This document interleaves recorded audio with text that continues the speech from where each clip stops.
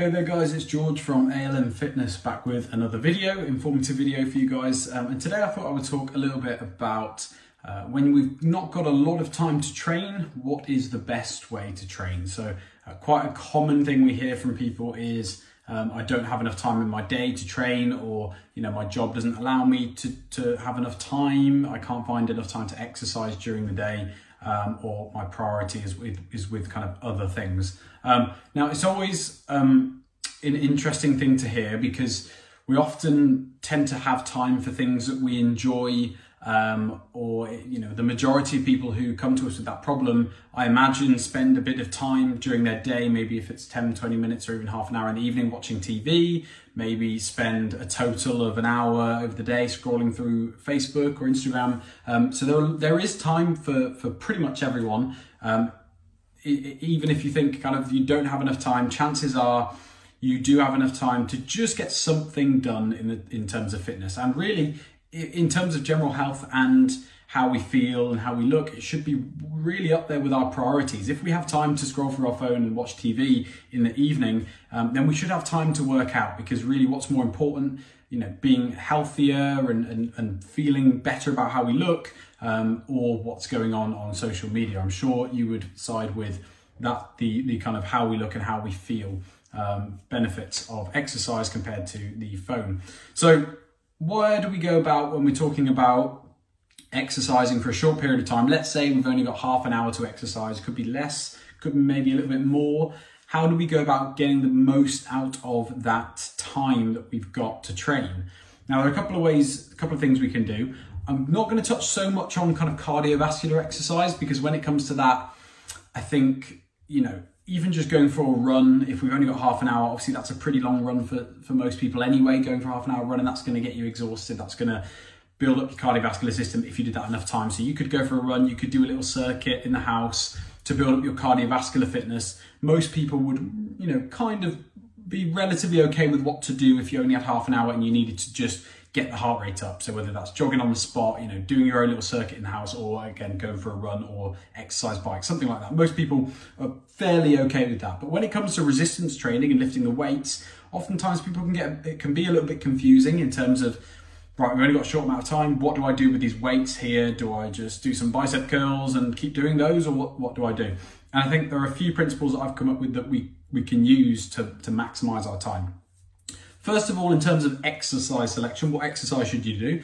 Well, when you've got limited time and over the periods of several weeks, when we've only got about a 30-minute kind of session in each block, what we'd be looking to do is sticking to compound exercises. So these are exercises that use a lot of muscle groups rather than just focusing on one muscle group. For example, that bicep curl example I just gave, that's pretty much just working the bicep, a little bit the forearm, a little bit of a couple of other accessory muscles, but mostly speaking, we're just working the bicep. Whereas we look at the squat as a movement, as a different example, we're working the quadriceps, the hamstrings, the glutes, the calves are getting a bit of action as well. Lots of different things, the core muscles, everything is involved in the squat compared to just a bicep curl. So really, when we've not got a lot of time to train, we'd be erring more on the side of compound exercises, because they give us more bang for our buck. So things like your squats, your press-ups, pull-ups, things like that. I know some of those exercises are less accessible, might be less accessible if you don't have any equipment or whatever, but there are lots of different movements you can do, and you can kind of Google to find the best compound exercises. I'd mostly stick with those.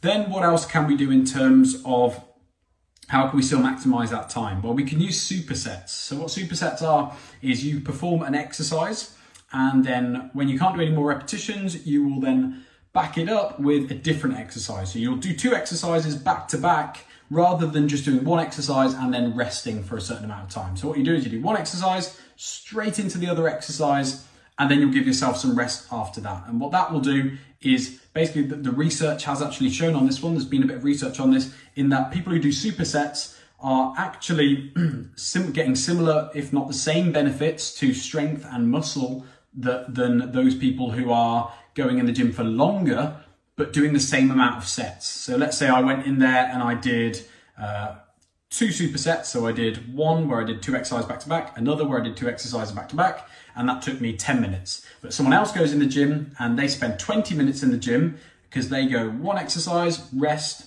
the other exercise, rest, other exercise, rest, other exercise, rest. So they split up their 4 exercises like that. And actually the 2 people we find have pretty similar muscle growth and strength gains. So that's really beneficial. Supersets would be another one I would add in there. Another key point, and probably the most important one when you've not got a lot of time, is to train to failure. You need to get to the point at which your muscle can't do any more of that movement, or at least close to that point, very close to that point. So again, if we're doing a press up, that would physically be the point at which we can't push ourselves off the floor anymore. If we're doing a squat, it would be the point at which we can't really, our muscles feel a bit crampy, they've got that burn feeling and we can't really push ourselves back up. Those are the points at which we're aiming for. And if I could tell someone who doesn't have much time, if you told me you had 5 minutes to train, I would just say, press ups, 1 set to failure, squats, 1 set to failure, and something else, 1 set to failure, because that really is where we're getting the most kind of muscle growth and strength gains in that area there in terms of going to failure. So really, really important. If we don't do that, we won't get much at all out of our training. So that is dead important. One of the most important things there. Also, I would say that you can also implement less rest into your work. So just simply resting less. It kind of ties into the whole superset idea of just going straight into another exercise. But just generally speaking, if you've got a few exercises you want to do during the workout, just lessen your rest time. It's going to increase your intensity of your workout. It's going to feel harder, probably be kind of better for your cardiovascular system as well, give you more of a cardio workout as well as the weights. But also it's just going to save you a little bit of time as well. You can get the same amount of work done in less of a time. It might affect how much you can lift and how many reps you can do, because obviously you'll still be a bit exhausted from the last set. But if we're running on limited time, then that's really probably a good idea. Hope that's given you a few ideas, guys, of how you can train with less time. And hopefully we realize we've all got a little bit of time to do something, no matter how much kind of it is. So yeah, thank you guys. I'll see you in another video. Thank you.